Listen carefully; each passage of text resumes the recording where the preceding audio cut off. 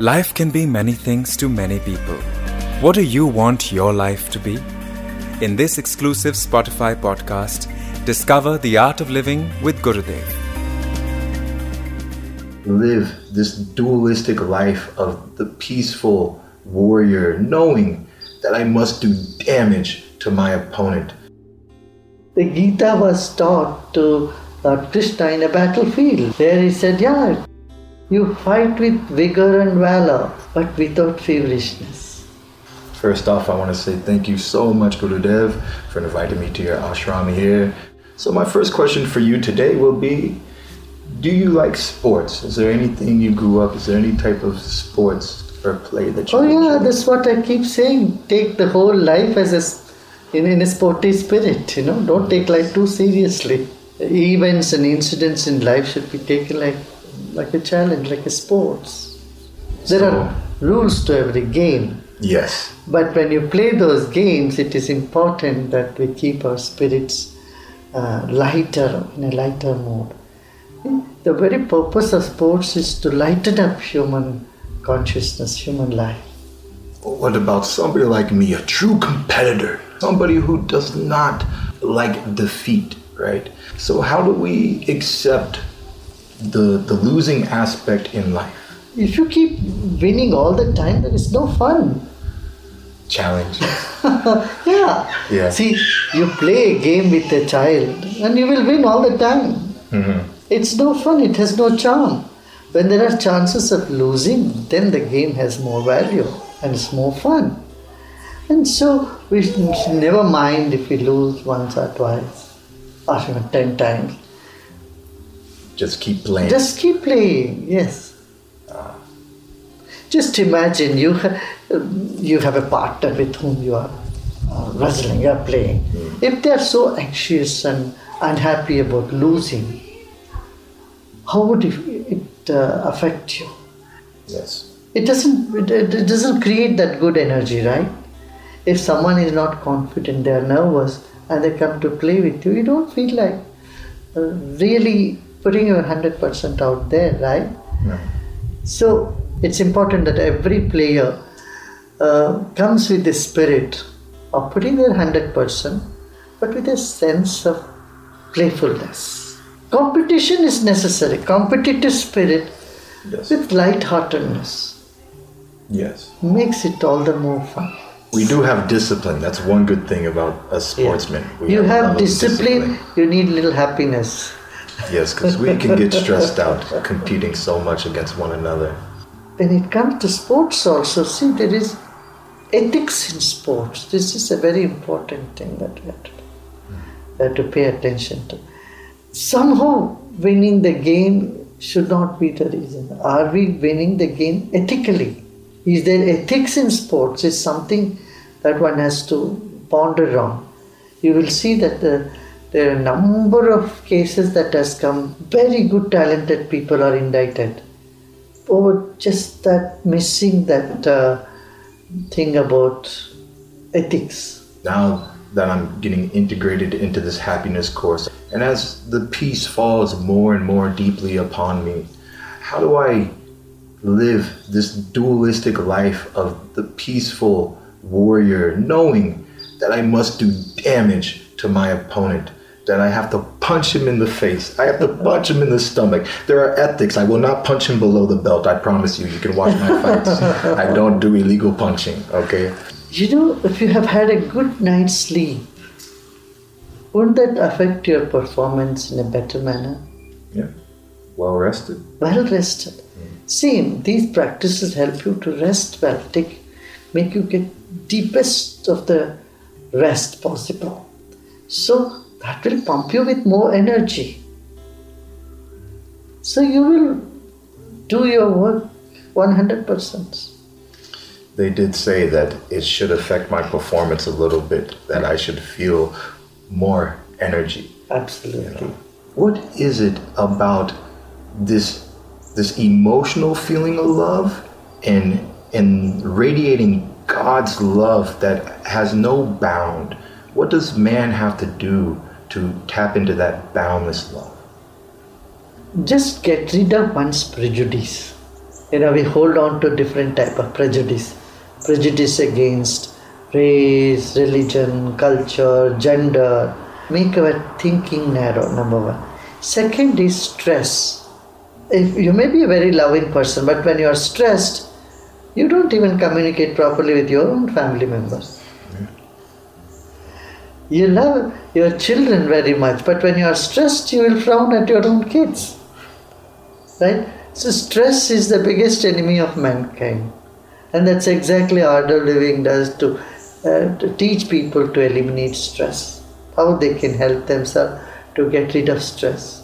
See, neither at home nor in school we are taught how to get over the negative emotions, how to manage them when they rise up. And this knowledge is essential. And today mental health is a big issue around the world. Depression or aggression, these are the two things. Look at this, how many mass shootings are happening already. Yes. Caused about 300 mass shootings in this year in this country. This make you wonder whether we are in a civilized country, a civilized world, or we have gone back to the barbaric age. We need to attend to that, and I say the only answer is mental health issues, that we have to address that. And mental health here again is mental wellness, I would say. Many people may not even admit that they are mentally not okay. Yes. But mental wellness is necessary, and that's what we have to do. And that you can achieve by attending to your breath, your mind, doing a little bit of meditation. When people are opposites, they don't, even if it's not just religious based, they don't agree exactly on the view. How do you still bring forth a loving spirit instead of the ram or the bull that ends up being so clashing? This is exactly I've been working for last 41 years. I usually ask them a question. Look, you accept food from every part of the world, right? Yes. You eat Chinese food one day, go to Chinese restaurant, you go to Thai restaurant, sometimes eat Thai food, Thai curry, and you have Danish cookies, and you have Swiss chocolates, and of course Mexican food. And we accept food from every part of the world. We accept clothing from every part of the world. We accept music from every part of the world. And sports from every part of the world. Yes. Right? There's not much difference between soccer of Europe and soccer in America, soccer in South America. No? Sports unite us all. But when it comes to wisdom, why do we have to restrain ourselves? Yes. Why do we become so narrow-minded and say only my way is the only way to God? And this we have seen has resulted in fanaticism, terrorism. People who espouse terrorist activities are saying my way is the only way to God. So I would say that take the wisdom from everywhere. Life becomes much richer when we have wisdom of the whole world. It belongs to us. See, whether it's from Lord Buddha's teaching or Jesus' teaching or from the Upanishad, from wherever knowledge comes, we must accept the knowledge. And you can continue being in your own faith. It doesn't, just by eating Mexican food or Indian food, you don't change your nationality. Yeah, you're not been converted. You're not converted. So, creating walls between civilizations, culture, religions is of the past. Today we have to go beyond that. Today we have to embrace one world concept. We are all part of one world family. So in this, our different type of prayers and worshipping or lifestyle will continue to exist. Let's honor them all. And accept, that's exactly the very essence of what you were talking, when all the symbols are there. These are the symbols, but Different religions have different symbols, and what do they indicate? One thing: compassion, love for each other, love for humanity, service to humanity, and a stress-free mind. And this is what I say spirituality. Religion has its own place. The way you get married, what your belief system, that's okay. But spirituality is something that uplifts your spirit, frees you from stress, and gives you that much needed comfort and confidence at moments of crisis.